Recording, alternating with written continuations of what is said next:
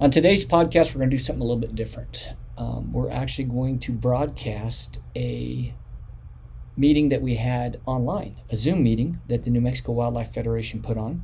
They invited myself and good buddy BJ Trejo, Ibex extraordinaire hunter, to talk about Ibex and the state of Ibex in New Mexico and Ibex hunting. It was really awesome. Normally, the New Mexico Wildlife Federation does a Wildlife Wednesday, and they meet at a brewery in Albuquerque. But with the crazy times we live in, this was the best we were going to get. And so we took advantage of it. There was quite a few people that joined on the Zoom meeting to ask questions, and it was a good time. Again, because it was online, you're going to have to cut us a little slack because of the online gremlins, the drops, the hisses, the pops, all that background noise, all that stuff that happens with these internet Zoom type meetings. But I think there's some really good information, and I got a bunch of messages of people asking me to rebroadcast it, and so that's what I'm doing. You can also find the video on the New Mexico Wildlife Federation YouTube, and I think it's in its entirety. So I'm going to kick it off, and we'll jump right into it. I hope you enjoy it, and it was a lot of fun. Ibex in New Mexico. So Thank everybody for joining us. Really appreciate you coming out to this virtual edition of Wildlife Wednesday. Format of the event, I want this to be interactive. We've got two incredible people who are doing. I mean, we have a bunch of incredible people joining us. But as it relates to this particular topic in hunting ibex, with archery equipment of all things, we've got two people who I'm just super thrilled to have with us this evening. With all that said, the two individuals that we've got joining us, special guests this evening, are Trevin Stoltzfus and BJ Trejo, and these are two of the two very, very accomplished archery ibex hunters. Those of you that follow my personal Facebook page, you've seen that I've hunted ibex with a bow and arrow many, many times. Never once have I released an arrow at an ibex. So I have a special level of admiration for the accomplishments that these two gentlemen have been able to succeed in one of the most treacherous environments. And we'll talk a lot more about that as the evening progresses. I think what we're going to do, I'd like to give both BJ and Trevin, starting with BJ, an opportunity to introduce themselves, say just a few words about themselves and why they're doing this, why they've agreed to participate, and provide us with a few words of wisdom. So first we'll go with BJ, then Trevin will follow BJ, and then Trevin's going to show us a very short clip of the film that's just terrific, and then we'll get into the question and answer session. So with that said, BJ, it's all yours.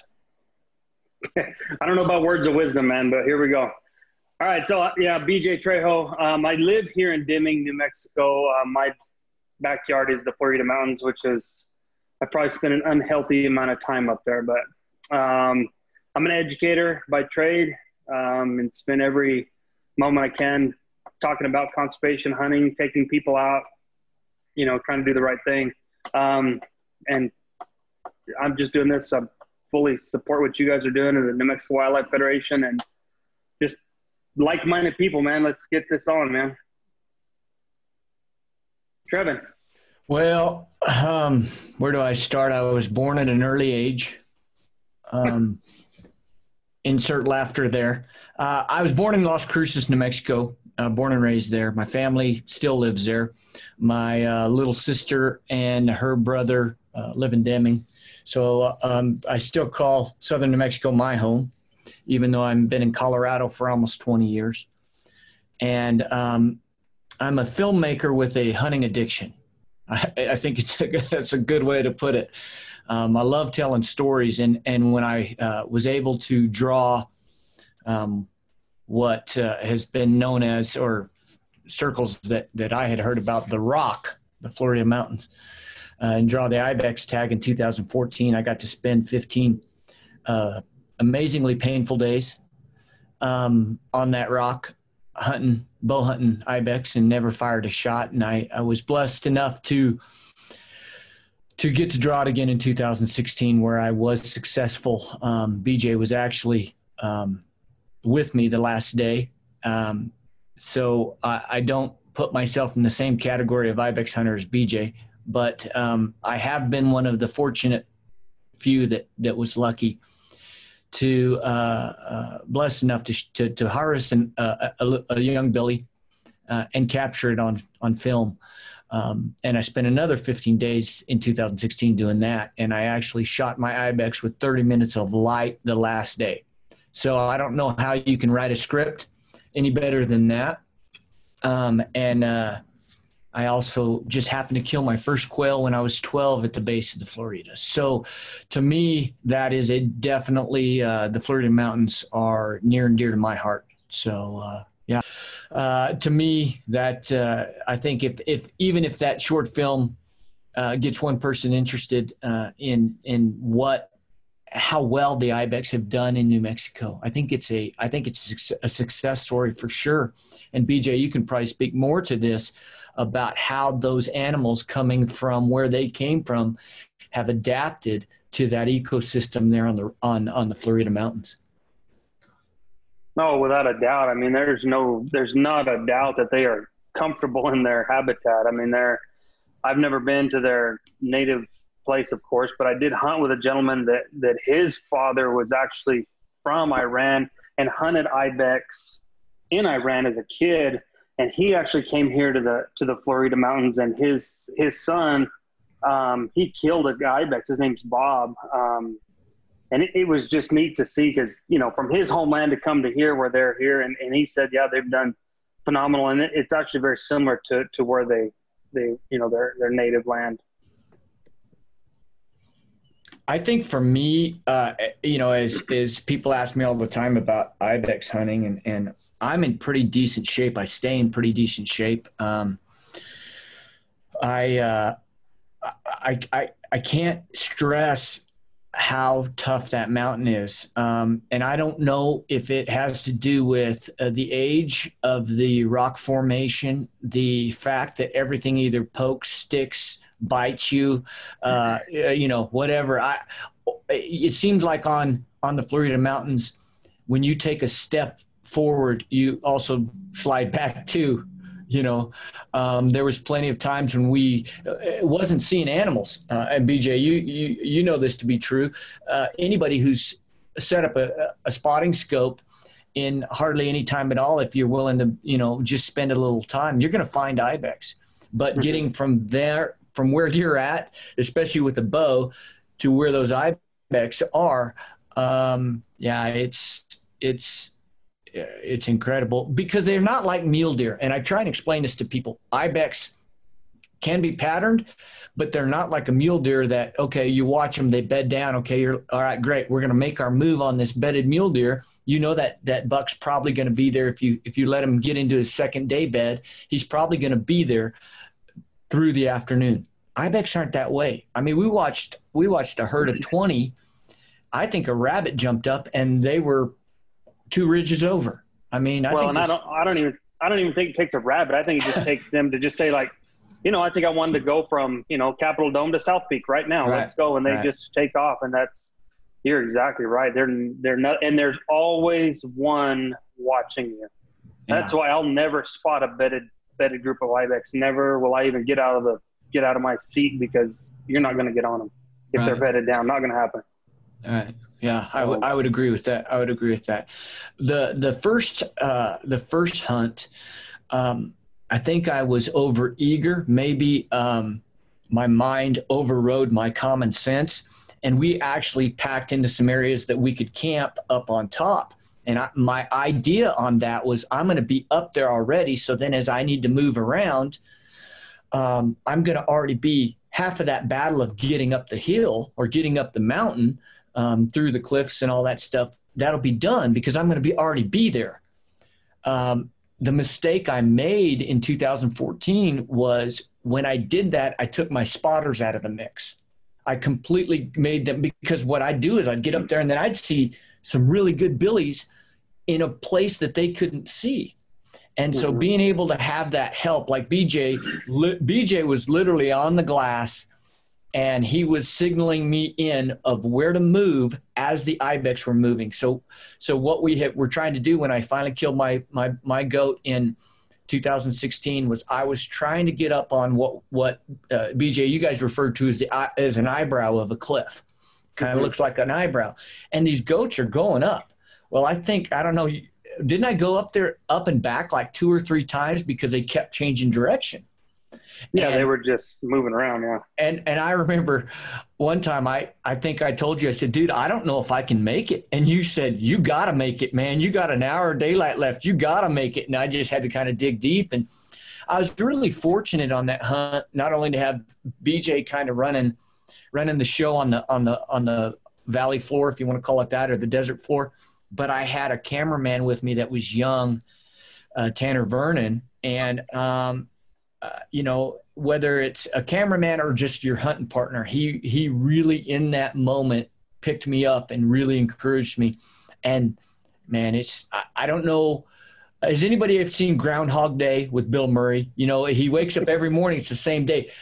For 15 days in a row, that's what I felt like. Every morning I'd get up and my attitude was good though. And I just would, you know, I'd say, hey, we're going to do the same thing again. And my feet were blistered and sore and you know, but you just kept at it. You just kept at it. So I don't know. Trevin and BJ, I'm going to interrupt just for a second. Two things. One, I want to remind all the participants again, if they want to comment or ask questions, just type in the chat box. I'm monitoring that. So this is designed to be an interactive meeting. But I just want to compare a little bit of my experience hunting ibex to yours. And I was an amateur. I was young. It was over 10 years ago when it went to a draw hunt, and I haven't had the opportunity to hunt them since then. But I never took a team approach to it. It was my dad and I. We hunt together. We were together. It's such a dangerous mountain that I think it's important sometimes if you're going up and down that mountain to be with somebody, because obviously, and you guys can talk more about this, but you can roll an ankle or get yourself in a pickle in a real hurry. But we never had a group spotting from the base of the mountain or some other vantage point to guide us. But the question I want to ask is, in some states, that's not legal. In some states, radio communication from a hunter to other people who are helping the hunting party is not a legal means of take. And in New Mexico, obviously it is. And it seems to be, from my observations and stories I've heard from a lot of people, that's a real critical component to hunting ibex in the Floridas. And I'm just curious if either of you would like to address that and talk about the fair chase aspect of using a team approach to chasing this particular species. So on my end, I've seen both sides of it. I saw it work magically with Trevin. I've seen it work, you know, there's been close calls with it, but on my end, I have had both sides of it. My dad's, you know, he's hunted with me and he was instrumental in a lot of times getting me close. But the ibex that I've actually taken, all of them were solo. I guess just because I felt I was quieter, I was more stealthy, but I don't know. I don't know. Trevin, you always, I mean, Trevin's deal's a little different. He's making film and he's doing stuff. It is easier, and it is nice to know. I know when I was hunting with somebody, just to say, hey, that goat is still there. Right, and that's I don't know how many times I had stalked 7-8 hours on stuff, get there knowing that animal was going to be there, and they're gone. And they were probably gone within 30 minutes as I left the truck. Right. And I think you hit the nail on the head there. I hunt a lot of states, and New Mexico, it is legal. And some states it's not. So we actually have a flagging system that you can use that works. I don't think it works as well because, again, there's situations where you need to say little things that can be said quickly via radio or text or, you know, whatever the electronic communication you're doing that you can't do with the flag. But it is possible, because I've actually helped some guys with some sheep hunts where it was not legal for electronic communications, and we were able to flag them in. But BJ hit the nail on the head. There's something about ibex, even more so than like a bedded mule deer. Like I said, I don't even stalk mule deer till they've gotten their second bed, because their first bed, they're going to be there for an hour or so until the sun changes and gets high in the sky. Then they're going to find their second bed, and then that's when you're going to have that length of time. Well, that doesn't apply with ibex. So like BJ says, if it wasn't for that, there had been a lot of days wasted getting into position, and the goats aren't even there. And the other thing is, getting back to what I said first about the ability to move, I might need to move just 70 yards, and the goats, they're not getting up or moving because of me. But if I knew to move 70 yards and sit in a saddle or, where they're coming up, just like when I killed mine, BJ told me, you need to get out to that point. And when I got out to that point, my cameraman was right over my shoulder, the goats came up. And the only reason I got a shot was because there was 4 goats kind of in a, if you've seen ibex move through the mountains, they kind of line out, especially in the cliffs. They'll line out. One will go and then the other will come behind. And these 4 came to a point and they looked at each other like, who's going to go first? Well, by then I was at full draw and I was able to find the one that gave me the cleanest shot and take it, and it worked out. But I know other guys, Sean Greathouse, a good friend of mine, was with Derek Harris, who has hunted, he's guided on that mountain quite a bit. And I don't know how many, BJ, I don't know how many goats frickin' Derek has guided to people to, but quite a few. But with Sean, they were in a position where they just moved around, and here come the goats. The goats had no idea they were there. It was just more of an intercept or almost an ambush type setting where they were set up. The goats came in, moved completely naturally, and then they were able to take a shot. So, I think it is important that you understand the legality in the states. But in this situation, if you can get a buddy, and again, this is hard. It's a 15-day season or whatever. It's hard to have that much time off, let alone have your buddy to have that much time off. But if you can do it, where you can have some people on the ground. And there was even guys I ran into, and this is one of the things I love about that hunt. Everybody I ran into on the mountain, it wasn't like I was out hunting elk in Colorado on public land where you're like not giving away anything. I mean, there was times I'd run into people and we'd hunt all day together. I'd help them. I'd talk them in on goats, or I'd position them in. The other thing that I tried, which I didn't ever kill a goat, but I did get away with some pretty amazing movement, was a decoy. I had Montana Decoy make me an ibex decoy. And there was times I didn't have any cover, and I popped that up. And, of course, again, I always got a cameraman or two with me, and we'd hide behind that thing and move across open country. And it bought us some time. So I think there's some different strategies you can use. But like BJ says, I mean, you killed all those goats that you killed by yourself on the ground. Yeah. So that was coming from and I have a whole different deal too. But again, like I mentioned, I lived here. I spent a tremendous amount of time. There's not many ibex that I don't know where they are, especially during hunting season. I know those animals. I know where they're going to go. I generally know their habits. I mean, of course they do change during hunting season when Trevor's out there chasing them around, but yeah, I mean, it just, I don't know. There's a lot of pre-game stuff put into it before you just put your boots on the ground. BJ, would you say that I want to get your take on the October hunt, talking bow hunting now, the October bow hunt versus the January bow hunt? So I'm being careful here because I don't want people putting in for the same hunt I'm putting in for, you see? Well, okay, then let me give you my I'll give you my take. I'll give you my take, and you either agree or disagree. In my opinion, there's some advantages to October and some advantages to January. And the advantage to October is you're hunting goats that haven't been pressured for as long.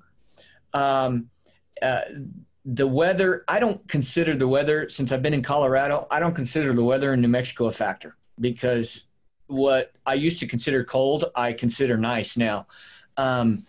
because I've been hunting up here so long. But the snakes are much worse in October. So if you're afraid to have a problem with snakes, just know that. I did in January on both my hunts run into rattlesnakes, but they were so sluggish it was not even a factor. I didn't wear any chaps or snake boots or anything like that, gaiters, anything like that in January. But I do think that in October, if you don't mind the snakes, I think that sometimes the goats can be a little less. Are they in bigger groups in October, would you say, BJ? No, I'm going to say they're about the same. Okay. I've seen groups of, 100 during October and during January. It doesn't matter. And you're right, Trevin. And I'm just kind of joshing there, saying, giving away secrets. If they want to know statistics, I can talk to Brandon. He's on here. He knows everything about that. But October, in my opinion, is easier. And like I said in my intro there, I am an educator by trade. So I would, I can get off at 3 o'clock and I can come hunt. So that was the big factor for me, the length of the days. So I can hunt till, 8 o'clock, 8:30 at night. And 2 of the goats I killed were like that. I killed them, in the evening after school. They are a little bit less weary, I guess, but not much, because I think just by nature they are, they're just watching. They know everything that's going on. Of course, everything's trying to kill them, I guess, up there. The snakes, in my opinion, are not a factor at all. If you want to get snake bit, I think you can get snake bit very easily. I live here. I'm not, how do I want to say that? I know where not to go. I'm not going to walk to the bottom of the arroyos. I'm not going to stay on the shady side of them bushes, because I know that's where the snakes live. I respect a snake. If, they buzz, they tell you they're there, and I just walk the other way, thank you for letting me know. And I just get out of the way, so, it is a lot hotter during that time of the year. I will tell you that. But again, I live here. We're in New Mexico. You just have to expect that. That's just part of the gig. So January can be pretty tough. We can get snow, but again, like Trevin said, it's nothing. If we get 6 inches of snow, school closes, so it's not a big deal. Right. I think. Go ahead, Trevin. I didn't mean to. I think one of the things that was so unique to me on my first hunt was that ibex, in some ways, are a lot like turkeys, in the fact that they roost. Ibex, are going to bed on those domes. They're going to bed because what's their number one predator? It isn't us. It's mountain lions. And so they're going to bed on the top of those domes. And I know a lot of guys have had really good success positioning themselves in the early morning and late evenings in saddles and draws and stuff like that actually funnel to some of these big domes. You got the south side where you've got 3 or 4 at the end of the ridges. You got these big domes, and then Capitol Dome. I mean, you got all these different domes. The difference is turkeys sometimes will roost in the same tree. These dang ibex, they might roost, or they might go to sleep somewhere. But the good thing is, if you have an idea and ibex are in an area, it's not a bad tactic to go, okay, I'm going to move to a position and try and intercept them, and by putting yourself in a position to ambush them as they're going up to those big domes. So if you're prepared to stay the night up there. Yeah. Or be able to walk out at night, because that's a dangerous gig there too. Yeah. You can die real quick on this mountain. Yeah. Coming off of this thing at night is absolutely, you better be prepared to do your homework, because it is not a good situation. And you don't want to put, other people's lives at risk getting your rear end off the mountain. Yeah. Great point, guys. We've got a lot of questions in the chat box. One that we were just talking about is snakes. And it was Gunner's iPad who asked what kind of snakes. And I'll just give my personal testimonial and let you guys answer the question. But I once came face to face with the Mojave rattlesnake on that mountain. It was the only Mojave rattlesnake I've ever seen in my life, and it was a pretty scary experience. I'm generally, as a lifelong New Mexican, I spend a lot of time with rattlesnakes, so I don't normally get super scared. But this was one where I was kind of inching along a face of a cliff, and there was a little cave, if you will, and my face came right in front of that cave, and there's a coiled up Mojave rattlesnake about 12 inches from my face, and that was a little bit scary. But anyway, any other snakes that you guys have encountered on that mountain? Just, the most common is going to be your diamondback rattlesnake, the coon-tailed diamondback, western diamondback, whatever you want to call them. Those are going to be your most predominant snakes on that mountain. And they'll range from, I don't know, I've seen them 6 inches all the way to 8 feet. They're just varying in size. But that's what you're mostly going to see in those Mojaves. I've seen just a couple of those on that mountain. Yeah, what did you run into, Trev? I'm not a snake connoisseur. And when they have that little rattle on the backside, I don't usually spend enough time to identify what they are. I just know that's something I don't want to get close to. But I actually have some pictures of a snake. I was coming up over on some ibex that were below me, and I kind of belly crawled my way out and inched over to look.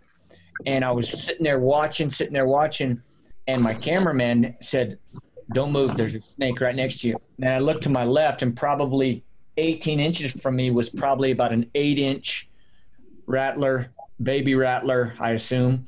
And he was so cold, he was laying on the rock, right, kind of down off of where I was on, and all he was doing was sunning himself.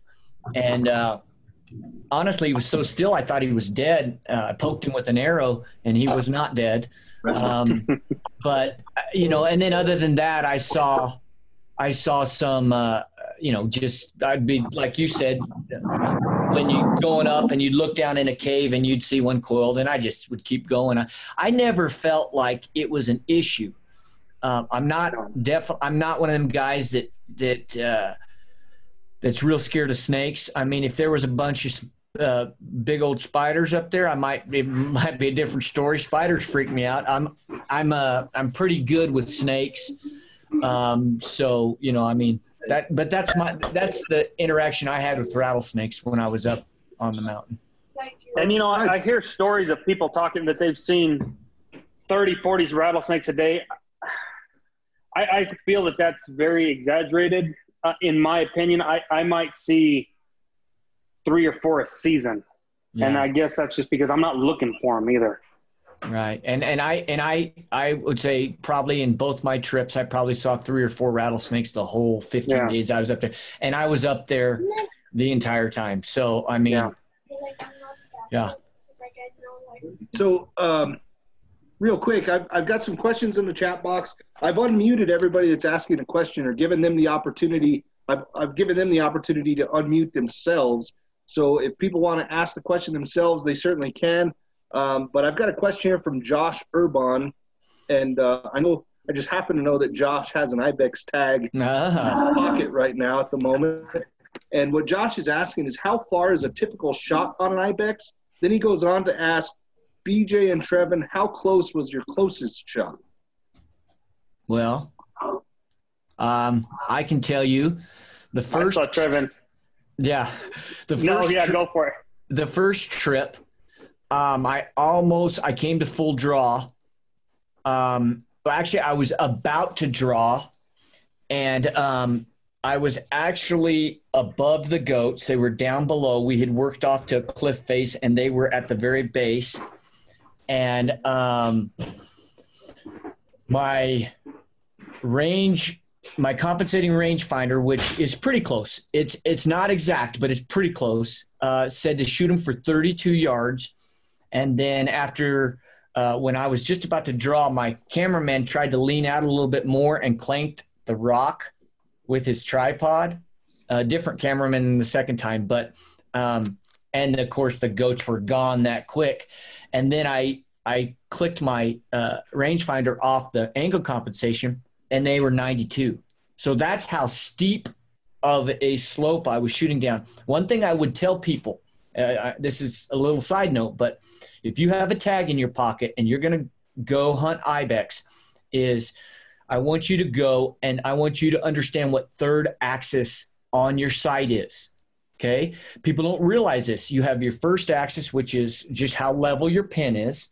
Then you have your second axis, which is, this way. Then you have your third axis, which is actually this way. Okay? Most sites nowadays, like a Spot Hogg or Montana Black Gold or some of these other sites, have a third axis adjustment.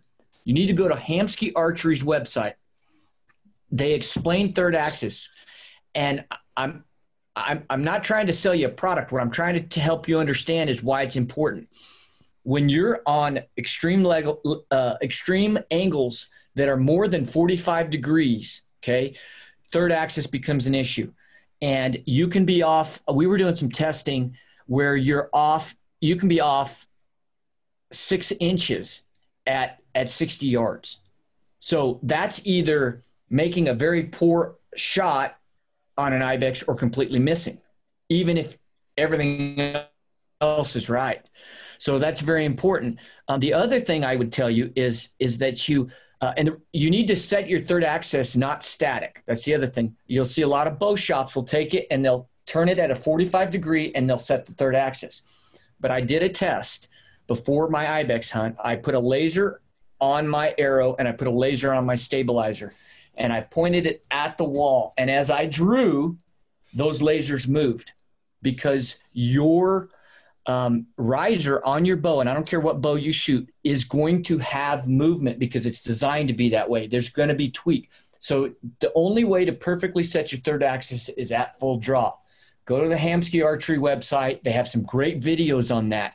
And they actually have a little leveling tool that you can use at your house. You don't need to go to a bow shop to set your third axis. But that's very important. So as a long-winded answer to tell you that I almost got a shot the first hunt that would have been shoot it for 30, 35 yards when it was actually 92. That's a little bit far. I mean, that's a far shot. There's a lot that can happen in that distance. Now I was shooting comfortably out to a little ways. I'm not going to say what I was shooting comfortably out to, but I did have a shot that I missed the second hunt that was a little over 70 yards, and the goat just wasn't there. Literally was not there when the arrow hit. I'm thankful for that, because I would have felt bad about wounding. But that goes back to the fact that the ibex, these ibex don't necessarily just stand. And, he didn't even know I was there. It wasn't like I spooked or whatever. He just moved. He was just moving. I ended up killing my goat at 21 yards. Good deal. That was good information there, Kevin. No, and thank you for clearing some stuff up. Yeah. To a preface of it is I am comfortable shooting at a distance, but that doesn't mean I'm going to shoot an animal that far, right? I mean, I competitively shoot. I'm a competitive archer. I shoot very comfortably out very far, but I will never do that. And that's just for me to, fine tune stuff to me. And like he said, things change, and the wind up there always blows. There's never a calm day up there. There's canyon wind. It's just always windy. So I have shot, I think the closest I shot was, I believe he was 68 yards, which is the first goat I ever killed. And that goat was very rare. It was actually straight across from me.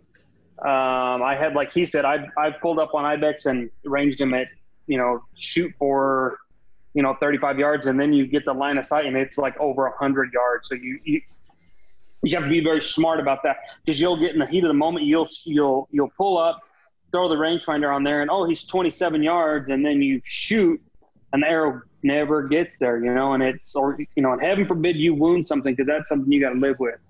I don't know. Closest shot, I would be very comfortable shooting at 50, 60 yards if somebody's. I would say that's going to be about the average ethical shot up on the mountain if I'm trying to preach to somebody about it. So. Well, and I'll even take that a step further. What I would do if I were you, and this is what I did, is you need to have different limits for different conditions. And what I mean by that is, here I am at my house. I have a range. I'm standing up.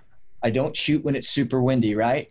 And I stand back and I'm dropping pretty good group at 100 yards. Is that my ethical range? Heck no. That's not my ethical range. So what I have to do is put myself in those hunting conditions to understand what my ethical range is, i.e., I got a 20-mile-per-hour crosswind. All of a sudden, my ethical range for those conditions, oh, but wait a minute, now I'm on my knees. I'm not standing on flat ground, or maybe I'm, unbalanced. When I practice that, I find out my ethical range for that drops to about 40, right? Yeah. And if you're not honest with yourself, you are going to, when you release an arrow and you hope it hits the target, yeah, that's probably not the best thing to do. So before you get on that mountain, understand, under certain conditions, that's going to hamper your ethical range. I'm not telling anybody how far they can shoot because that's not my job. I'm not the ethics police. My job is to say, with me and the way I shoot, under certain conditions, I can shoot 70 yards. The next day, conditions change. All of a sudden, 35 is my max.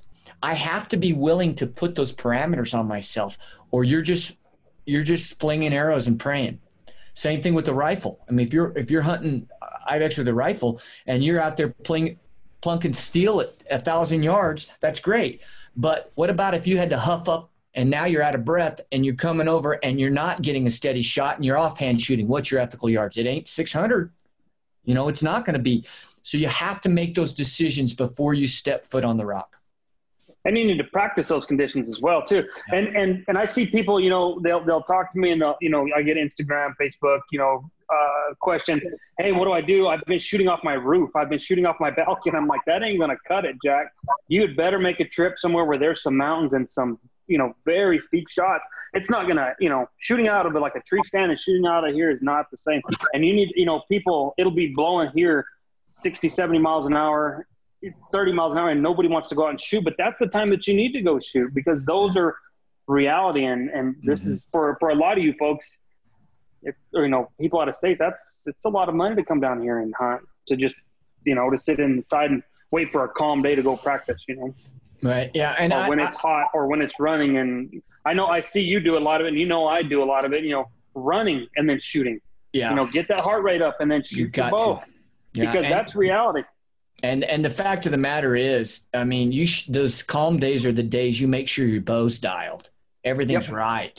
Your broadheads are flying. And that's the other thing. So I think I saw something on the chat about, what poundage would you shoot the same poundage for ibex as you would elk? I would say this. If you're shooting deer, whatever you would shoot deer with, I would confidently shoot at an ibex, an antelope, a deer, that sized animal. I would feel confident with that. The bottom line is you need to shoot what you're most accurate with.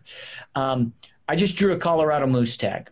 So yay me, right? 21 years and finally get to go moose hunting in the lower 48.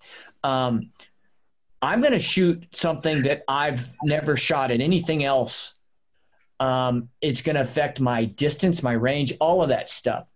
But if I'm going deer hunting, I already know the setup I'm going to shoot because I'm very accurate at that. I've shot a similar setup for years.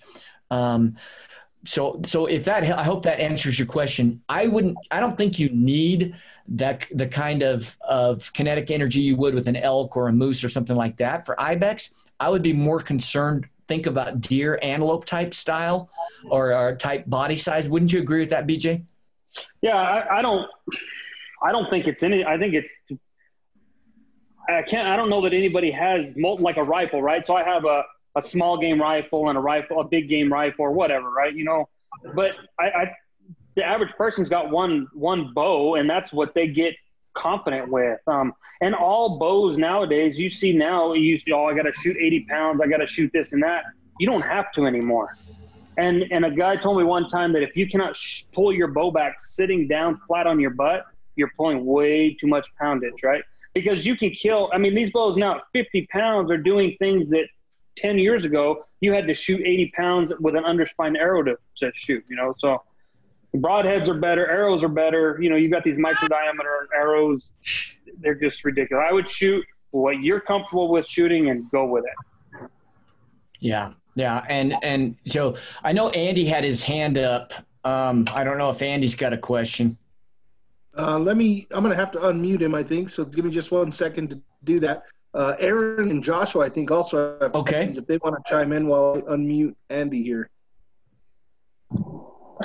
Yeah, that helps out a lot, guys. Thanks for answering those questions for me. I appreciate it. You got it. Yeah, when I'm at work pretending to be a fireman, we get out there and shoot quite a bit. So we've been shooting out 100 yards and kind of just shooting in the wind, getting more confident, but just kind of wanted to see what more I should be doing. But thank you for that. It helped out. Well, what more you should be doing is getting in the best shape that you've ever been in your life. You better be in it. That's going to be the biggest thing that's going to hinder you is physical shape. I joke a lot of times by, I say, oh, I'm lucky. Oh, it's no big deal. But I guess I work out. I live in a CrossFit gym. I run. I shoot every day. You put in the work. It is a tremendous amount of work to be able to be successful in that mountain. I'm gonna, Josh. Is this Josh? Was that who asked the question? Yes, it was. Okay. Hey, Josh. What I would do is sandbags. I'm just gonna throw this out there. I agree with BJ. CrossFit is definitely something that's going to give you that all around. But in a situation, what I want you to incorporate is burpees are great. Moving a heavy thing from one point to another. Get your heart rate into that mid zone and then stop and take one shot. Yep. Okay. Now, what I'm going to tell you to do is take a 7-inch circle with maybe a dot in the middle. Okay. That's going to be an average kill zone. It's actually a little small, but it's going to give us a good average. If you look at an IBEX's kill zone, and then you take out the shoulder and you take out some of the areas you don't want to be, it's going to end up a 7-inch circle. So you need to know under those heart breathing, your heart rate conditions where it's elevated, where does that put your accuracy? And you can do that really simply by doing some CrossFit exercises, box jumps, burpee, sandbag get-ups, anything like that, stuff around the house. But get that heart rate up and then shoot. I'm not so concerned with you going and walking 1,000 miles and then shooting. I'd rather you get that initial spike that's going to simulate that adrenaline dump you're going to get when you're in a hunting situation, and the actual out-of-breathness. Is that a word? Out-of-breathness? I just sure. I'm from Cruces. Sorry, Las Cruces High 89. But that's going to simulate that, and then it's going to tell you where you're at physically in order to say, okay, my ethical range is, I'm still banging them at 60. Of course, on top of that, you're going to have environment, animal conditions, all of those things you need to take into account too. But hunting is hunting. BJ told me one thing one time. He said, sometimes you just got to get aggressive. You got to go. You can't sit there and wait for the perfect opportunity, because it will never present itself. You have to put it in your hands, do the preparation beforehand, and then when that moment of truth comes, you have to make it happen. Hey, BJ, can you hear me? Gotcha.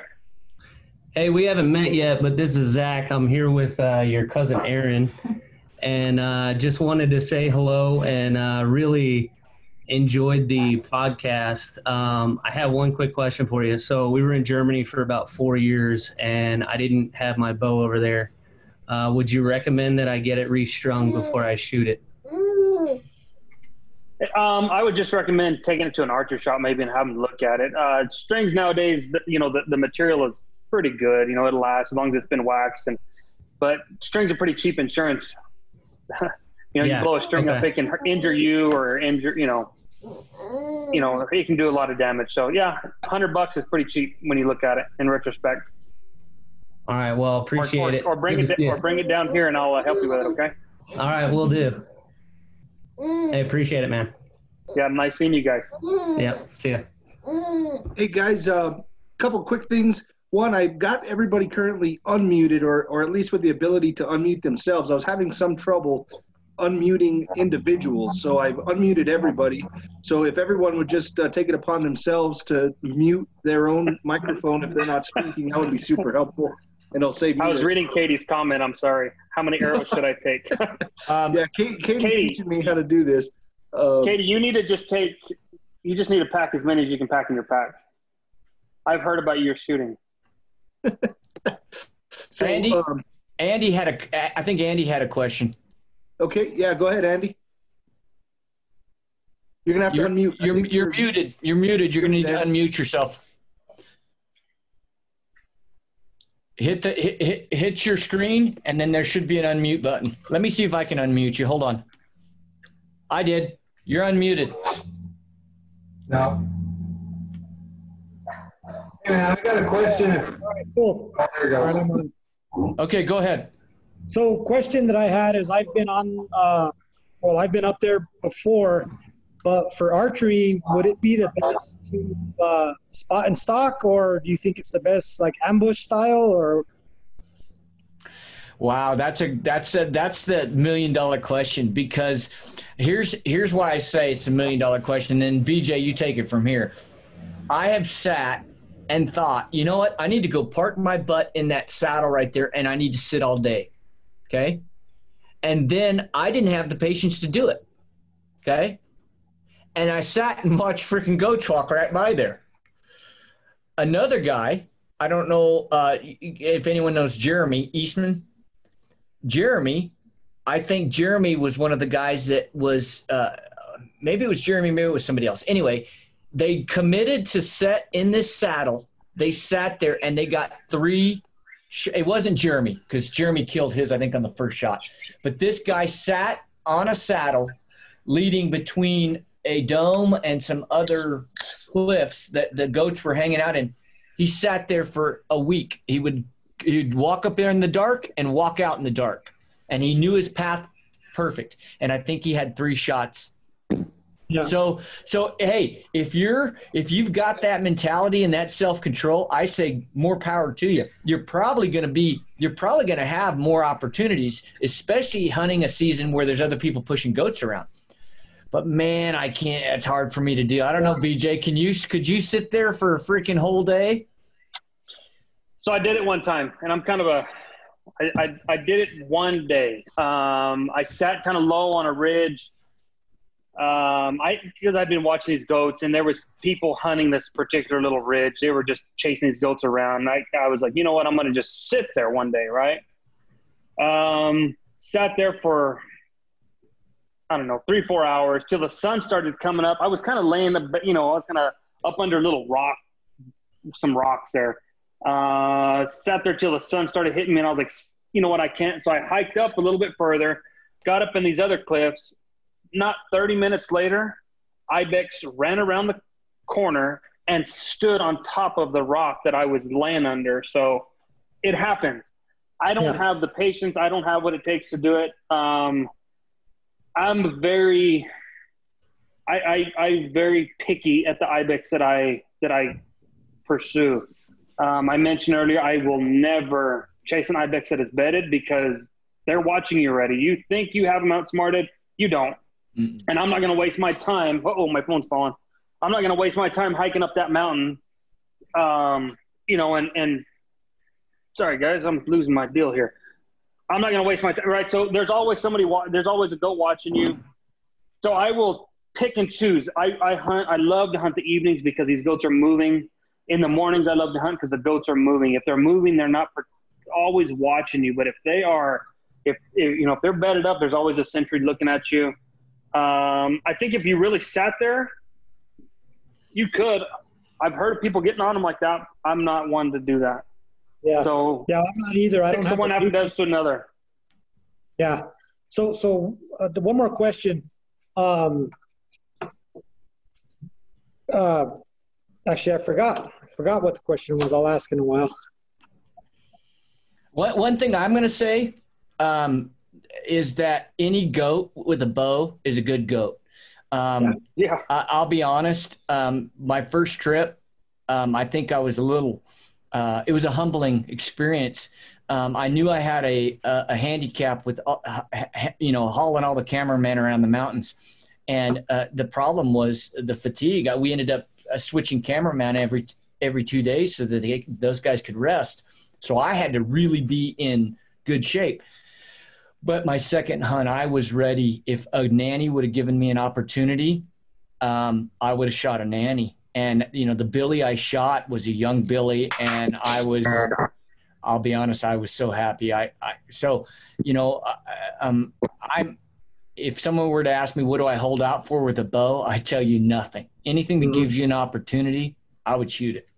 Yeah. Well, what is the percentage? It's a 2% success rate, right? Or I think it's a little higher now. I think it's pushing 3. I screwed that one up, didn't I? Well, but I think it's October's like almost 4, and then January's a little lower, and so I think it ended up coming out with ibex with a bow, nanny or billy. I think this success ratio is right around 3%. So what you're dealing with is, and I might be wrong, I might be going out on a limb here, but I think that it's the lowest success ratio of any North American big game in the lower 48. I think is for bow hunting. Yep. So yeah, I know Larry's trying to ask a question. We ought to let him jump in here. Hey, thanks guys. Can you hear me okay? Yeah. Gotcha. All right. So I'm pretty fortunate. I do work for the New Mexico Department of Game and Fish, and I do have some friends that, coworkers that have in the last couple of years have drawn it. And I know 3 guys that have drawn it in the last 4 years and killed good goats.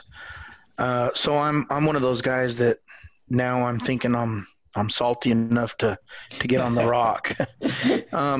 But BJ, I have a question for you, and I know this is probably going to be a bit uncomfortable. The reason I ask is I used to be asked by it, and I don't get this question much anymore, and I never really knew how to answer it. But this it's not particularly for just bow hunting on the rock, but there's the over-the-counter ibex hunt, and I have a picture where they had roped a billy over by Las Cruces. And Eric Rominger, our bighorn sheep biologist, is a really, really close friend of mine. He's the one that shared the picture with me, and it's a legit picture. It's not photoshopped. So I know that the goats have come off the rock. So BJ, I know you live there, and I know you spend, like you said, just an unhealthy amount of time out there. What are the numbers like down below? And this is for my own personal. I'm not asking to share with the public. The numbers of goats that have moved off the rock towards that, I don't remember if it's called the Dos Hermanos or Tres Hermanos. Is that a legit hunt? Is there a legit possibility of being able to hunt some goats out there? Yeah, good question. So legit hunt, absolutely, right? Any hunt's a legit hunt, I guess, if you're out there. I have tried that hunt a bunch of times. Years back, I saw less than a handful out there. Have spent a lot of time out there putting glass on that mountain, and I'm not seeing them anymore. So quite possibly maybe they could venture off, but I don't see them anymore. I don't know. Yeah, I don't see them anymore. And I heard about that picture years back, but I've never seen it. I don't know what. I heard it was fake. I heard it was true. I don't know. But I'd hate to be on the other end of that rope. I would tell you that. I can share it with you. Yeah, no, yeah, you may do that later, but no, I don't know. I mean, it's maybe worth a gander, but I don't know. I'm not seeing them anymore. I'd be hunting them every day, I promise you. Thank you. Yep. Hey, I got a question. This is for both of you guys, but we see a lot of people. I live here in Deming also, and I see a lot of people that show up for this hunt, and typically we'll hunt 1, maybe 2 days, and they're gone. And part of the reason is because they're not in good physical shape, and a lot of them blow out their feet. So tell me about footwear. What are y'all thinking? I'm not looking for brands, but I'm looking for the importance of, having good footwear, getting them broke in, and of course that physical fitness part. Yeah, good question. I see that all the time. You see people spend a lot of money, on a tag. I don't know what it is, out of staters, but that's where you usually see is out of state. They come and they'll spend literally 1 or 2 days on the mountain, and they are tucking tail and they're leaving.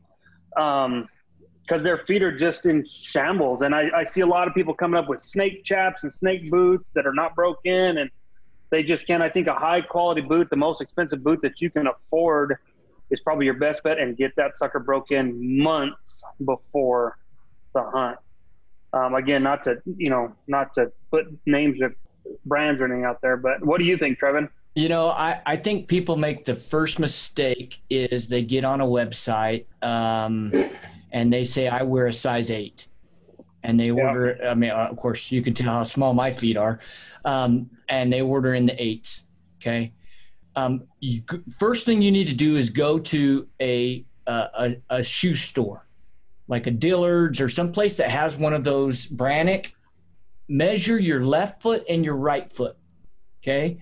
And I bet you 6 ways to Sunday that your feet aren't the same size. Okay, that's the first thing. Then the second thing is get the right width. And I'm not going to drop names as far as what – I mean, I can tell you what I've worn in the past. I've worn Loas, and they were too wide. I have a narrow foot. And I was actually used to work for a company called Eastman's Hunting Journal, and I was filming a gentleman named Cameron Haynes. And I tore on a 7-day backcountry hunt that turned into a 9-day backcountry hunt, but that's another story. I tore my feet up. Kenetrex. I've worn Kenetrex.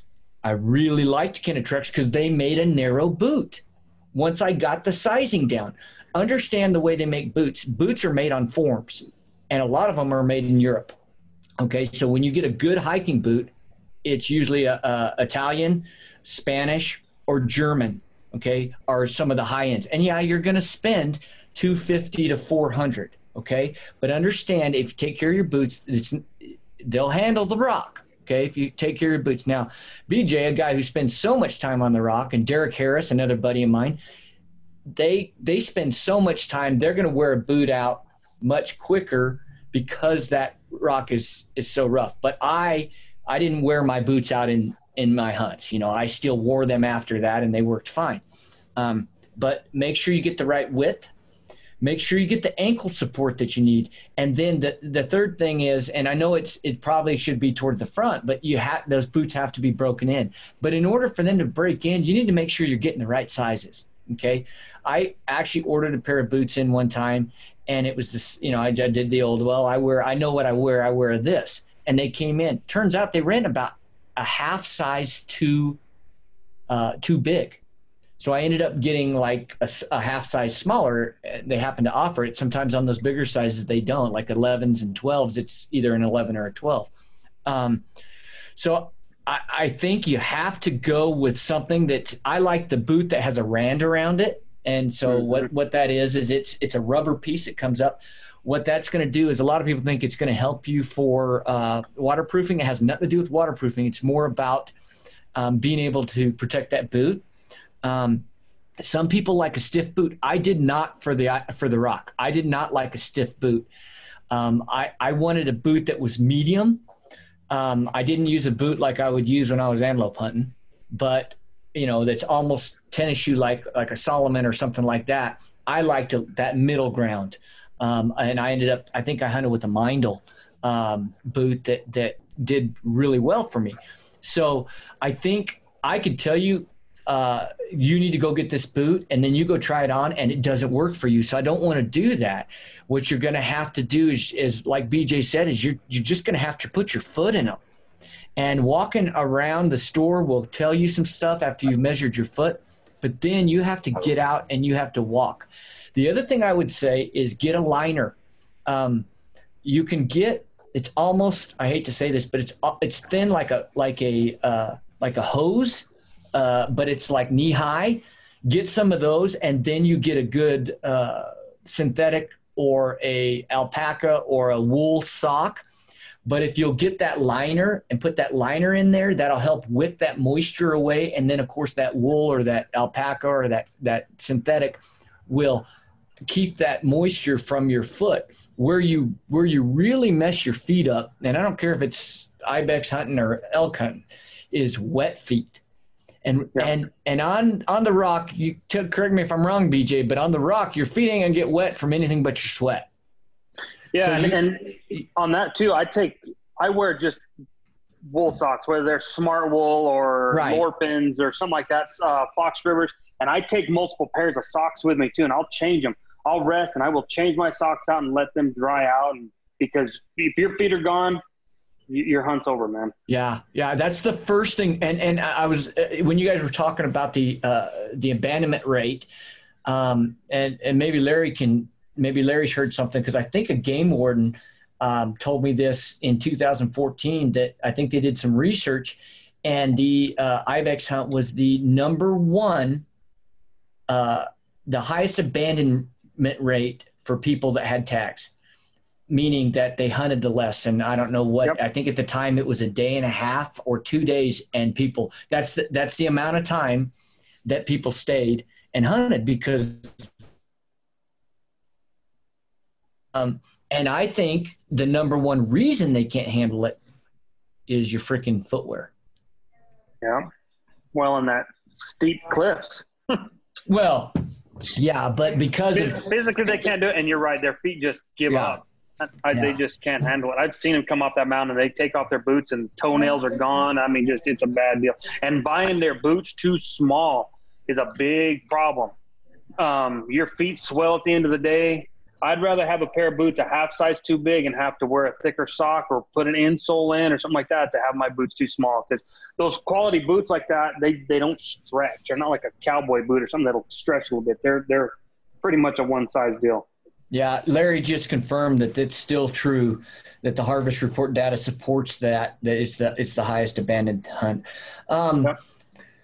The other thing I would tell you is you need something, and this is small but yet very large. You've got to have a way to continually drink water throughout the whole day. And whether that be a Camelback where you can just grab a straw and suck on it, or you take the time and sit down and you down the water, I guarantee you the cramps that you will have in your calves and in your hamstrings, even with the amount of water I was pounding, and I was even supplementing that with some electrolytes, I would wake up in the middle of the night and my hamstring would be freaking in a ball. Number one, I'm old, or older than I think I am. And number two, it's just, you can't, you got to stay hydrated. And it could be 20 degrees on that mountain, or it could be 80 degrees. And I'm talking about the January hunt. So you've all in one day. Yeah, exactly. So you've got, and even when it's cold, and that's where I screwed up is, it was a kind of an overcast, kind of a cool day, and I didn't drink enough water. So that's another thing that I'm going to throw out there is you got to stay hydrated. Yeah, that's a good point. The ibex hunt on the Floridas is one of the most mental games you can play when it comes to hunting. And here's why. I've been on hunts where I couldn't find animals, but you can always go and relocate and find animals. That's not going to be your problem on the Florida mountains. The problem is going to be keeping your mental focus, again, back to that Groundhog Day, and doing the same thing every day, because all you need is that one opportunity and to capitalize on that one opportunity. But if you allow them, you will talk yourself off that mountain if you let yourself. So you just have to go in there with, look, every day I'm one day closer to killing an ibex. And BJ, I mean, that last day you saw how down I was, because I knew it was my last hurrah. And sometimes you need a guy like BJ to go, no, you can make it. You just got to do it. And I just dug deep, and I was really fortunate to have the guys around me, including Tanner and some of the other guys that were there, to be able to say, my dad was on the floor with BJ there, glassing up. And then when it all came together, I'm telling you what, there's a picture on my profile of, I think BJ, maybe you even took it, where I'm standing there. There's this tiny little Billy on this on this rock. And I'm standing there with my bow up, not like look at me, but like, I can't believe this happened. I can't believe 30 days and I made it happen. But the only way I did it was because in my mind, I was not going to quit. So. And it was to the end. I mean, you hunted full 30 days. That goat was killed last evening. Yeah. I mean, so you've got to be strong through the finish line. Yeah. Yeah. Any more questions? I know there's a bunch of questions coming in. Can we get those, Jesse, or? There's some good suggestions of boots I see on the chat too. So guys, you can take a look at some of those brands too. Crispy. There's some good boots out there. So. Yeah. So what I'll do, and again, everybody has the ability to unmute themselves at this point. So if anyone wants to take the opportune time to ask a question themselves, they can certainly do that. But here's a question that JP asked, and on the chat it's ORLBXW. I don't know what that means, but JP, novice bow hunter, picked up this activity in the last couple months, so excuse the novice nature of the question here. But John Pierce asks, how much time do ibex spend on the rocks compared to vegetation/food areas? Also, how often do they water? They don't water. They get all their water from vegetation. Yeah, they Game and Fish put in these waters, BLM. I don't know who put the waters in. They're like these big upside down umbrellas. They put them in when the ibex were originally put on the mountain, but they don't work anymore. They don't hold water. I have witnessed ibex lick water off the seeps. When the springs are running off the sides of the cliffs, but they don't. I have never witnessed them come to a water. You just see them eat vegetation. They get enough out of the vegetation. And what was the second part of that question? How much time do they spend on the rocks compared to, say, in an area that's vegetated where they might be feeding? I think that varies. It varies of the area and varies of the pressure, varies on, that's a lot of because I'll see them and they'll never leave the cliffs, and literally they are on the cliffs. I mean, they are 90 degrees, and they are on the cliffs walking like they have, like he said, what'd you say, Trevin, on your deal there, that they have fly paper or something, or on their hooves. It's crazy because I have a table in the back of my truck. I have video of them under the big eye, the eye of the needle on the main mountain. I have video of them going around the base of it. There's nothing to go around on. It wasn't like they were on a little trail and they're literally just on. I mean, it couldn't have been more than 3 inches. And there's 8 of them running around the face of that dadgum. I mean, I tell people, man, you can't understand how they move through country.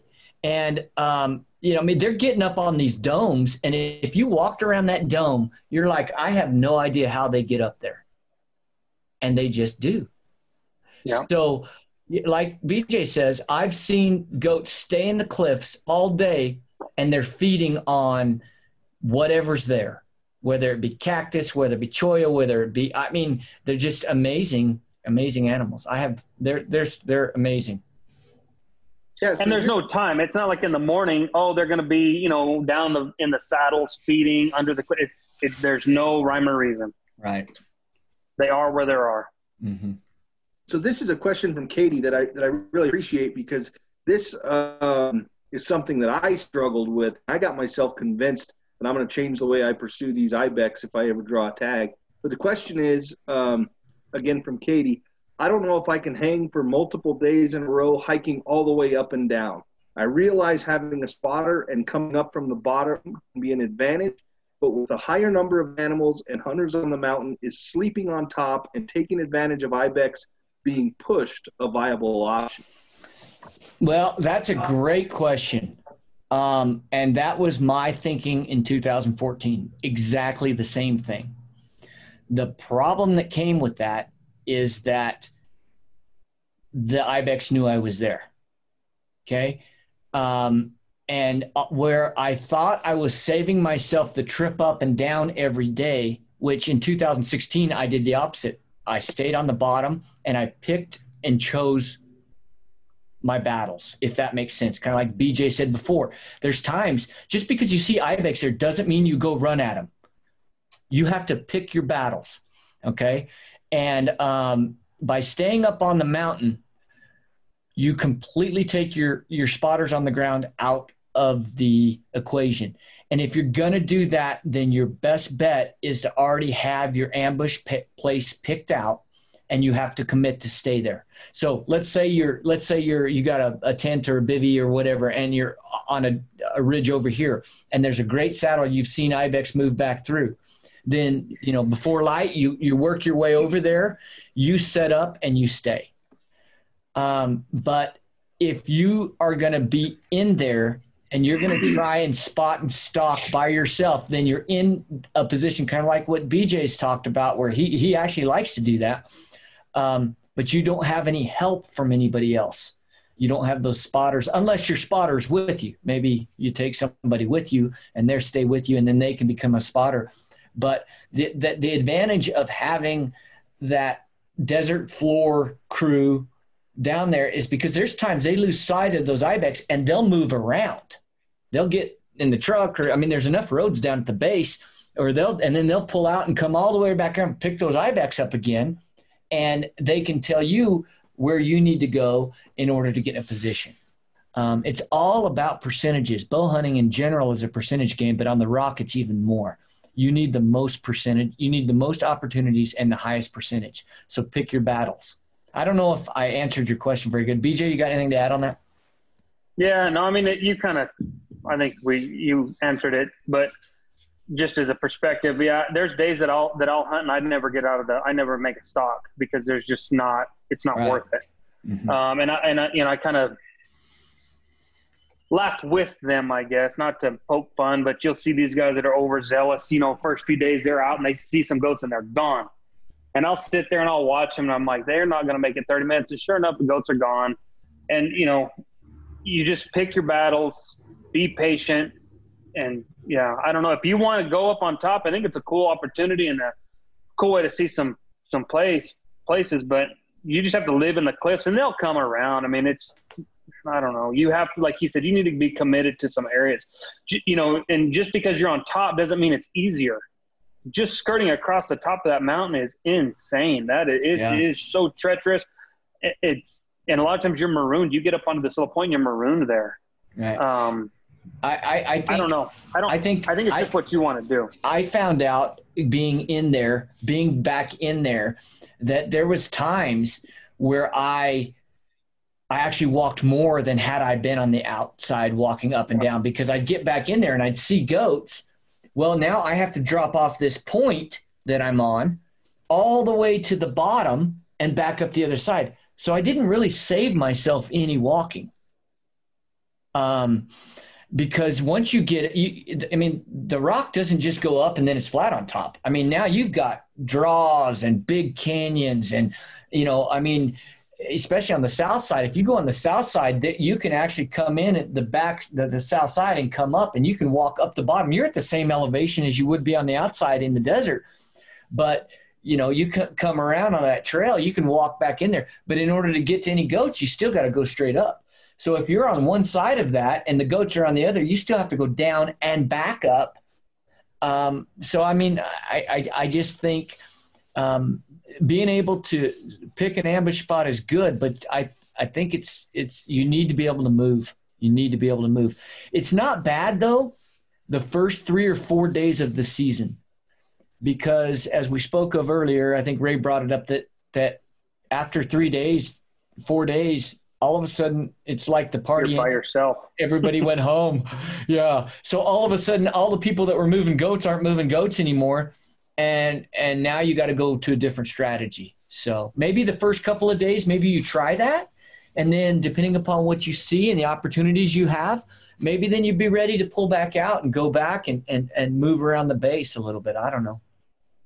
So here's another question that I think is relevant to any style of hunting that you're going to do in the Floridas, and it's relating to wind. And there's a number of questions here about wind, so we'll just lump them into one question. But I've been on the top Jim Peak before where I was pretty convinced the wind was just going to pick me up and launch me off the mountain. I mean, I was like holding on for dear life with the way the winds are blowing up there. But those winds are also swirling and moving around. So would you guys like to comment a little bit on how you deal with the wind on top of that rock? Because anyone that's been up there knows how that can be. In reference to what? In reference to just dealing with it, or animals smelling you? Animals smelling you. The question's in the chat box. Now, I probably got sidetracked by talking about getting blown off, but the questions in the chat box relate primarily to how you deal with the wind as it relates to trying to get within archery range of an ibex. I don't think it.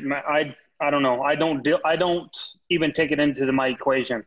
If I see some goats that are in a place, I don't really pay the wind much mind. Two of the goats I killed were directly downwind of me. They never act like they smelled me. I don't know if maybe the wind was blowing to them and there was another crosswind, because there's so many crosswind deals up there. I don't know. I don't take it into equation. As far as safety goes, yeah, you better take it into equation. And as far as shooting goes, but be prepared for that. But as far as them smelling me, I don't think it matters, in my opinion. What do you think, Trevin? I would, from my experience, I would say that is true. When I started out, I think being a hunter that hunts a lot of mule deer and antelope and elk, and so wind is very, I even hunt whitetail, and wind is king. And when I got up there, it can't be king, or else you won't hunt, because it changes. The topography of that mountain is so unique. And, you've got these eddies that the wind just, you got a great strong wind. You come over the edge and all of a sudden the thermals hit, and now you've got this swirling wind. So there's a point where you do the best you can. And, I get a kick out of a lot of guys that come from back east that have hunted whitetail, and they're like, well, I need to stay scent free. I'm going to spray down. I'm like, dude, the first 1/8 of that mountain you go up, you're going to smell like one of those freaking billies anyway. Because, I mean, you can't help but perspire, and you can't help but, you're a human and you're expending a lot of energy. So, you do the best you can. But I would agree with BJ. I mean, it's going to be much more of a situation where you're putting yourself in a position to be where they want to go. And by the time they smell you, hopefully you've already gotten to full drawn or laid down and got a good steady rest with your rifle, whatever it might be, and got a good shot off. That's great insight right there, because that's something that I always struggled with when I was on the mountain. Here's another great question from Katie.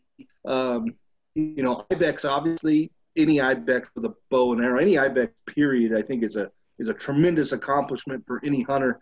But Katie writes that she's got a female immature tag, and one of the things she's interested in is behavioral differences between young billies and old billies. And also she'd like to have any tips that you're aware of to make sure that that if she's shooting at a billy, that it's a legal billy. Obviously on the female immature tag, there's a horn length restriction to ensure that the animal is legal. Do you have any tips on how to determine the legality of a billy based on both their behavioral differences or the just field judging? So in my deal, if it was me, I would not be even unless the billy was super, super small, I wouldn't even want to mess with a billy, because my luck, that billy would be 15.5 inches long. And the game warden be waiting down at the bottom, and rightfully so. I mean, they do, they're doing their job. But if you have a question that billy's close, I wouldn't pull the trigger. It's just not worth it. Behavioral differences, I don't know. They're all weary and crazy, and I don't know. I think they all act about the same. The nannies seem to be a little bit more leery, weary. They're watching out more. The billies are kind of reliant on them a little more. But when they're in their own bachelor groups, man, they're just as cagey. So I don't know. But yeah, if you have a question of the length, I wouldn't pull the trigger. Because the difference of 14 inches and 16 inches is, you can't measure that through a pair of optics. I don't care how close you are. Yeah. I would agree with that. Here's a question from Ben. Another great question. Ben asks, are there too many hunters up there at one time? Are your stocks commonly disturbed by other hunters? I can answer only my experience, and my experience is 9 times out of 10 when I meet a hunter, we actually work together on a stock. Okay, it's not hard to see other hunters. Every once in a while, you get in a situation where you're going or doing something, and then one pops up, and you didn't realize they were coming up from the other side. That happens. But most of the people I've met on there are great. Now, I will say this. I was coming down on, I think it was my 6th day in the 2016 hunt. I was coming down. I was 100 yards from 4 billies that were bedded down, and I was just trying to work my way down and see what they were going to do. And an outfitter, which I will not mention their name, but I don't think I don't know if they are supposed to be outfitting there, but an outfitter literally saw where the billies were, and he had a hunter down the ridge. I guess I heard this later. He ran up the hill and spooked the goats, and I got it all on film. And I thought about sending a nice little edited copy to the Game and Fish Department. I didn't do it because I had my reasons. But most of the time, the people that are moving the goats around can actually work it to your advantage. And that's that situation where, okay, you see a hunter moving up a ridge line, you see there's goats here. Most likely those goats aren't going to go toward that hunter. So if you can use them as just their natural movement, they might not even see those goats. But if you can look and see the topography, and you'll learn how these goats move through the country, they will take the path of least resistance. Sometimes that's over a cliff. But a lot of times, if you can just get around and then you just wait and let the pressure, the natural pressure of those other hunters can sometimes work in your advantage.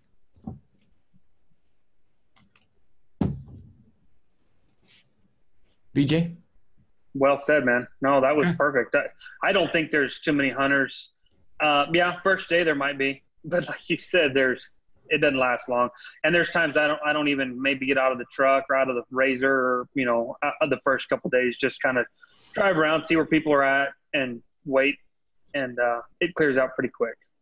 Yeah. I don't think there's too many people. Yeah. So Ray Trejo asks a question regarding the Dolomite mine proposal. I'm not an expert on this particular mine proposal. Ray might chime in and provide some insight as to what he knows about this. What I do know is that a mining company currently has a proposal to work on constructing what I would describe as a very environmentally impactful mine in the Florida mountains. Do either of you, Trevin or BJ, have any familiarity with that proposal, with that mine? And if so, what are your thoughts on how that might affect ibex hunting in the region? I'm going to pull these AirPods out just a minute, okay? While he's doing that, I'll tell you what I know. I know that there was a couple years ago, there was a big hubbub about this. And it was kind of squashed, or they pulled out or something. I don't know. I do know this. I don't live there. It's not in my backyard anymore.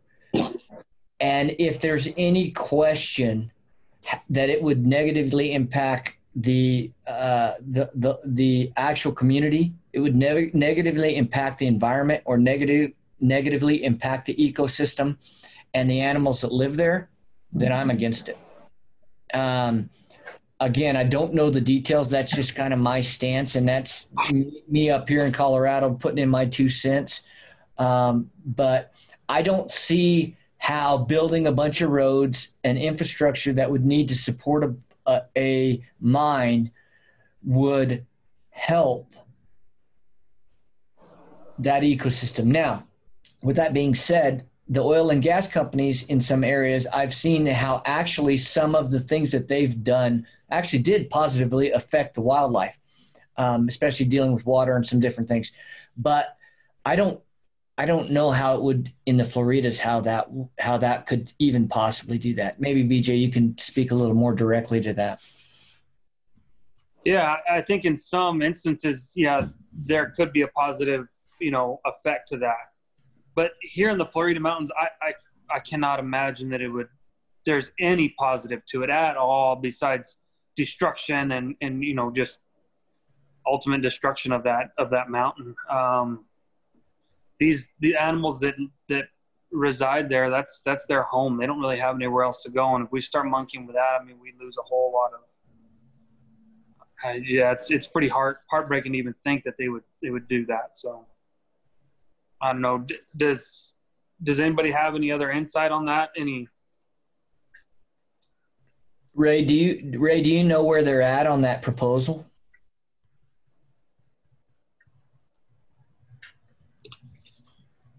You have to unmute, Ray.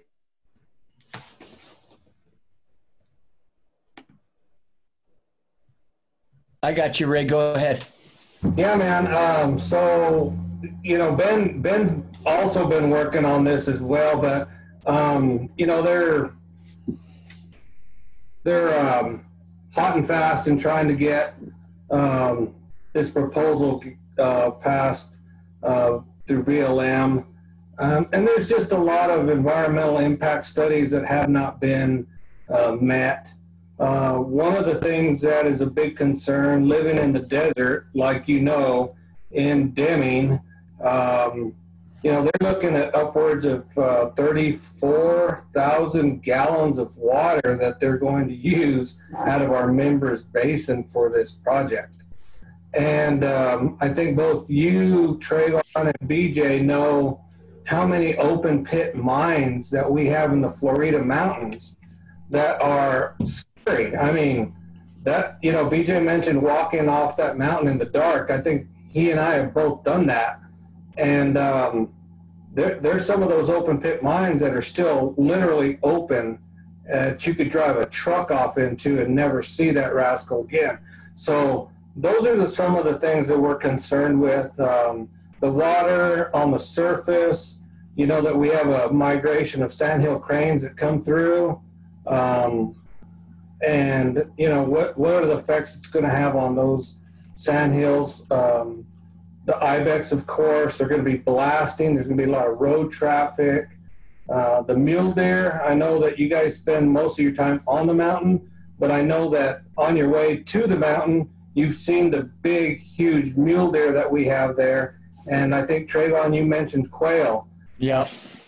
I'm a big bird hunter, and I can tell you that Deming, for many, many, many years, it was the quail capital of New Mexico, and the Florida mountains was a hot spot and still is to a certain extent. So those are some of the concerns we have. Thank you, Ray. Anybody else have any comments or thoughts on the Dolomite mine proposal? All right, moving on then. Evan asked a really good question, and that is, do you all come across any mountain lions while hunting? I've seen it mentioned in a few areas. Yeah. Yeah. The first pistol I ever bought was because I came face to face literally with I was stalking some ibex, and these goats were just doing the exact thing they were supposed to be doing. All of a sudden they just bolted, went up this, couldn't figure out what they did. Grass is knee high up there, walked off a little bit, and the lion jumped up, 3-4 yards in front of me. Holy cow, that was cool, crazy. I walked another couple yards, another lion got up and stood there and sat there and looked at me face to face, 3-4 yards at me, and I'm backing up and he's kind of following me. And yeah, you do see them. They're there, and I like somebody had said, that's ibex's number one predator. Is goats. That mountain is, I would say, pretty infested with mountain lions. It's a common sighting. I think it's amazing. I'm just enamored with mountain lions and just the way they hunt. They're amazing, and they are part of a good plan to keep the numbers in check. I never felt threatened. I saw a couple of them. Of course, you're sitting there glassing as much as we did, how much time you spend behind glass. That's the other thing. Buy the best glass you can afford, or buy a huge bottle of ibuprofen. But what I would say is we saw them. I was more worried about rattlesnakes than I was mountain lions. I agree with you. They're there. We see them, but they're almost an awesome thing to see, and to watch them maneuver around the mountain is just it's a treat. Excellent. Now, Jeremy Romero asks a great question. Jeremy, I guess it was last year, or year before, I happened to know, spent a lot of time on that mountain, climbing up and down. I think he pulled what we'll now call going forward, we'll call it a Trevin, where you spend 15 days just beating yourself up on the rock.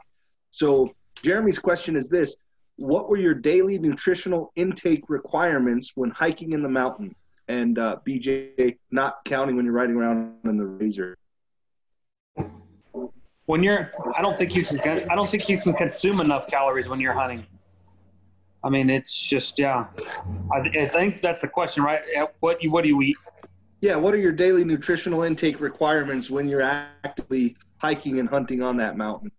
Yeah, and maybe I think you're probably right, BJ. You're going to expend more calories than you intake, but maybe you guys have some tips on nutritional requirements to keep yourself energetic enough to continue hunting, especially over the course of a 2-week hunt. Red chili burritos. I was just going to say that. 4 of Yoya's chili alivadas, red chili alivada. Yeah, it's just take what you can take. I mean, you're not going to, something that's very calorically dense. I pack a lot of times bagels, the little flat bagels with peanut butter and it's like a pre-cooked bacon. I'll put that in there because it's, pound for pound, it's pretty dense in calories. I pack those little granola bars. A burrito, I love to have something like a burrito or something like that for lunch. But intermittent jerky, some Jolly Rancher candies will, really give you a little pick-me-up. I know there's some supplement companies. We're not here to promote stuff, but I mean, there's some pretty big names out there that we could, little stuff you can throw in your water, some electrolytes, some, hydrate recovery kind of stuff. I don't know. For me, I found I was burning about 2,500 to 3,000 calories a day. I mean, I'm a little guy. I couldn't take that much in. I think I lost 10 pounds on each hunt. And I'm, I just think you gotta do like the ibex do. You gotta kind of graze all day long, just continually, keeping yourself. You gotta feed the machine, because that's what you are. When you're on that mountain, you gotta think of yourself as a machine. You gotta stay hydrated. You gotta stay. You gotta keep those calories coming in. So, but make sure they're not empty calories. Red chili's good. I mean, it'll set you free. Yeah. So we've got 15 minutes left. And so I'd really like everybody to make sure they get their questions answered. And if they want to chime in, I certainly welcome them to do that. In the meantime, I'd like to bring it back to the original video we started watching, Trevin, and also remind everybody that's on the call, if you haven't gone to the New Mexico Wildlife Federation website, Ben Neary, our conservation director, did an incredible write-up about this event, and there are links to the full-length videos, The Rock, parts 1 and 2, in that story. I watched them both again yesterday. I'd seen them before, and it just really terrific videos. Trevin, I commend you for putting those together. Those are really fantastic.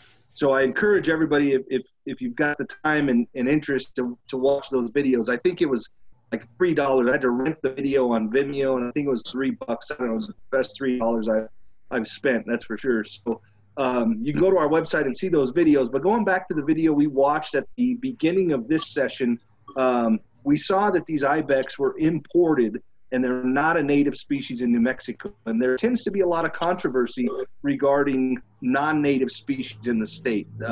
Particularly, you hear a lot about that with Barbary sheep. And I think Barbary sheep tend to, their range, because of the range of habitats they comfortably exist in, their range is continually expanding, and that's got some people nervous. I think oryx and ibex, generally speaking, in New Mexico, are much more well received by the general public and native species advocates, if you will. But would you guys like to comment all about the non-native status of this particular animal?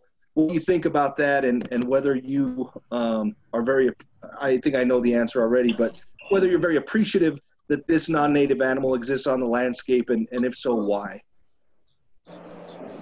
So for me personally, of course, we're appreciative of them, and I don't know, I can't speak of what was up there, in the 60s when they were introduced, but I feel that they have filled a niche up there that maybe wasn't inhabited. I mean, it's a pretty treacherous area up there, and I can't imagine there being very many mule deer or anything else up there where they were at. So I think they have filled a pretty neat little niche up there, and they do. They're not like the Barbary sheep that they have, migrated all over the place. These stay pretty much right where they're at. So yeah, that's my opinion. I agree. I think it's if you look at invasive species or species that have been brought into an area, you can't help but think of Australia and how Australia has been decimated by their non-native species, their invasive species. But yet, I'd look at ibex as the perfect fit. Even more than oryx and Barbary, because of the fact that there already is a check in the ecosystem. There's the perfect predator to hunt them, a mountain lion. Okay, there's also what else is going to live there? As BJ said, it's perfect ecosystem for them to survive on. And if we do our part as hunters and maintain the numbers, and the Game and Fish doing a good part of staying, the 30,000 overview look at the population and the health herd, and fluctuate those numbers. There's plenty of people that I think would like to hunt them. The difficulty comes in the terrain. It's not like a deer where if you get more people in there, more deer are going to die. Because it's such a tough hunt. So I think that there is, I think it's a success story, in my opinion. They're not such an invasive species that they cause havoc. Now, that's where when people ask me, about conservation in general, this is a great story of hunters being conservationists. And we play that part. We play it well. So that's my 2 cents. Well, great points, gentlemen. And I tend to agree with you. The other, I think, important thing for everybody to remember is the license fees. BJ's mentioned a couple of times in our conversations this evening that we've had about the amount of money that people, particularly from other states, spend and come to New Mexico to pursue these animals. Obviously, the harvest rates are very, very low, but all of those license fees go to support conservation in this state, go to support our Department of Game and Fish. And obviously, it's most people on the call know this, but our Department of Game and Fish here in New Mexico is not funded by taxpayer dollars. We're not supported by the general fund. Department of Game and Fish requires these license fee dollars and the federal match from Pittman Robertson and Dingell Johnson and things like that to support conservation and wildlife management in this state. And I think ibex really, really fit well into that model. So thank you both for those comments. Ray Trejo just kind of pinged me to ask another question that I'm actually surprised hasn't come up yet. So I'm glad you brought this up, Ray. And that question is, how do ibex taste? Let's talk about food quality a little bit. Here we go. Can you guys see this? That's thanks to Trevin right there. Thank you, Trevin, for that shirt. In my opinion, they are wonderful eating. And I think a lot of it is, I think people will say they didn't taste good or the meat was no good. I think that's maybe on their own. Not to throw stones. If the meat is taken care of in the field, get it home, take care of it, and cooked properly, it's a wonderful tasting meat. So Yeah, That's my 2 cents on that one. I would agree. Now, I was very fortunate when it comes to my palate and the fact that I shot a young billy, so I'm sure that helps. It was amazing. The first time I actually ever ate ibex was some of BJ's that he'd given to my brother-in-law and my sister, and I had some. It was phenomenal. And that was off of a 46-inch billy, or 44 and a 46-inch billy. So that was a very mature billy. Right. Yeah. But my the goat that it's funny because I'm that guy that invites people over. My wife is an administrator in the school system here, so we have a lot of people that come over, and we sit and we make tacos, or and it's always wild game. We 98% of the protein we eat is wild game. And I think I don't remember what I made, but I made something out of ibex, and we ate, and of course, and I said, well, what do you think of it? And they didn't even know. And the crazy thing was, when I told them what it was, I had to go and I had to actually pull up pictures of what the animal looked like, because they didn't recognize, of course, ibex. What's an ibex? But I found it to be good. I'll tell you what, I like it a lot more than bear. So, but yeah, no, good. That's excellent, guys. So we've got about 9 more minutes. And I don't want to be the one asking all the questions. I want to make sure that the people that took the time out of their evening to participate get all their questions answered. So is there anybody else here in the meeting that would like to, again, you can unmute yourself or you can type in the chat box. Is there anybody on here that would like to ask a couple concluding questions to these incredibly skilled ibex hunters? I don't think it's been mentioned on the call, and BJ Trejo is very, very humble. But as people prepare their questions, BJ, do you want to just mention how many ibex you've killed in New Mexico with a bow and arrow? I don't think we've actually said the number yet. Yeah, I've killed 6. Yeah, so that is the unofficial record in New Mexico. I don't know of anybody, and this is just from personal research and talking to folks. I'm not aware of any other person in the world who's killed 6 ibex in New Mexico with a bow and arrow. So congratulations, BJ. So for all of those listening here, someone's trying to ask that couldn't unmute, so hopefully they can unmute now. But if you want to talk to the world record archery ibex holder, at least as far as quantity goes, now's your chance. Nobody else. Go ahead. John, can you unmute now? Hey, Trevin, can you unmute? Oh, there we go. Did you fix that? Yeah. Should be good now, John. Yeah. I've only been down there a couple times, but I found it pretty tough to get around that mountain. It was so slow with a vehicle. So going down there, you probably need to use a ATV or quad, Razor or something to that nature. Can you drive all the way around that mountain on the south side, from east side to the west side, going through the south? You can, but like you mentioned, it's pretty treacherous. It's not recommendable, that's for sure. So when you're hunting it, do you tend to stay on one side of it for the whole day duration, or looking for them, or trying to get your opportunities? And how often would you switch to one side of the mountain to the other, because they're moving all the time? So is it better to stay like on the east side and just keep watching that side until you get your opportunities? I move around a lot, but I don't go around the whole mountain. It's too far to go all the way around in one day. I usually will just hunt, and I have my favorite spots, just like everywhere else, or any other place. You have your little favorite areas, and I kind of stay to them within a X amount of range, and just go back and forth through there. And they're moving around, but it's different goats moving around. So, yeah. I don't know if that answers your question, but yeah.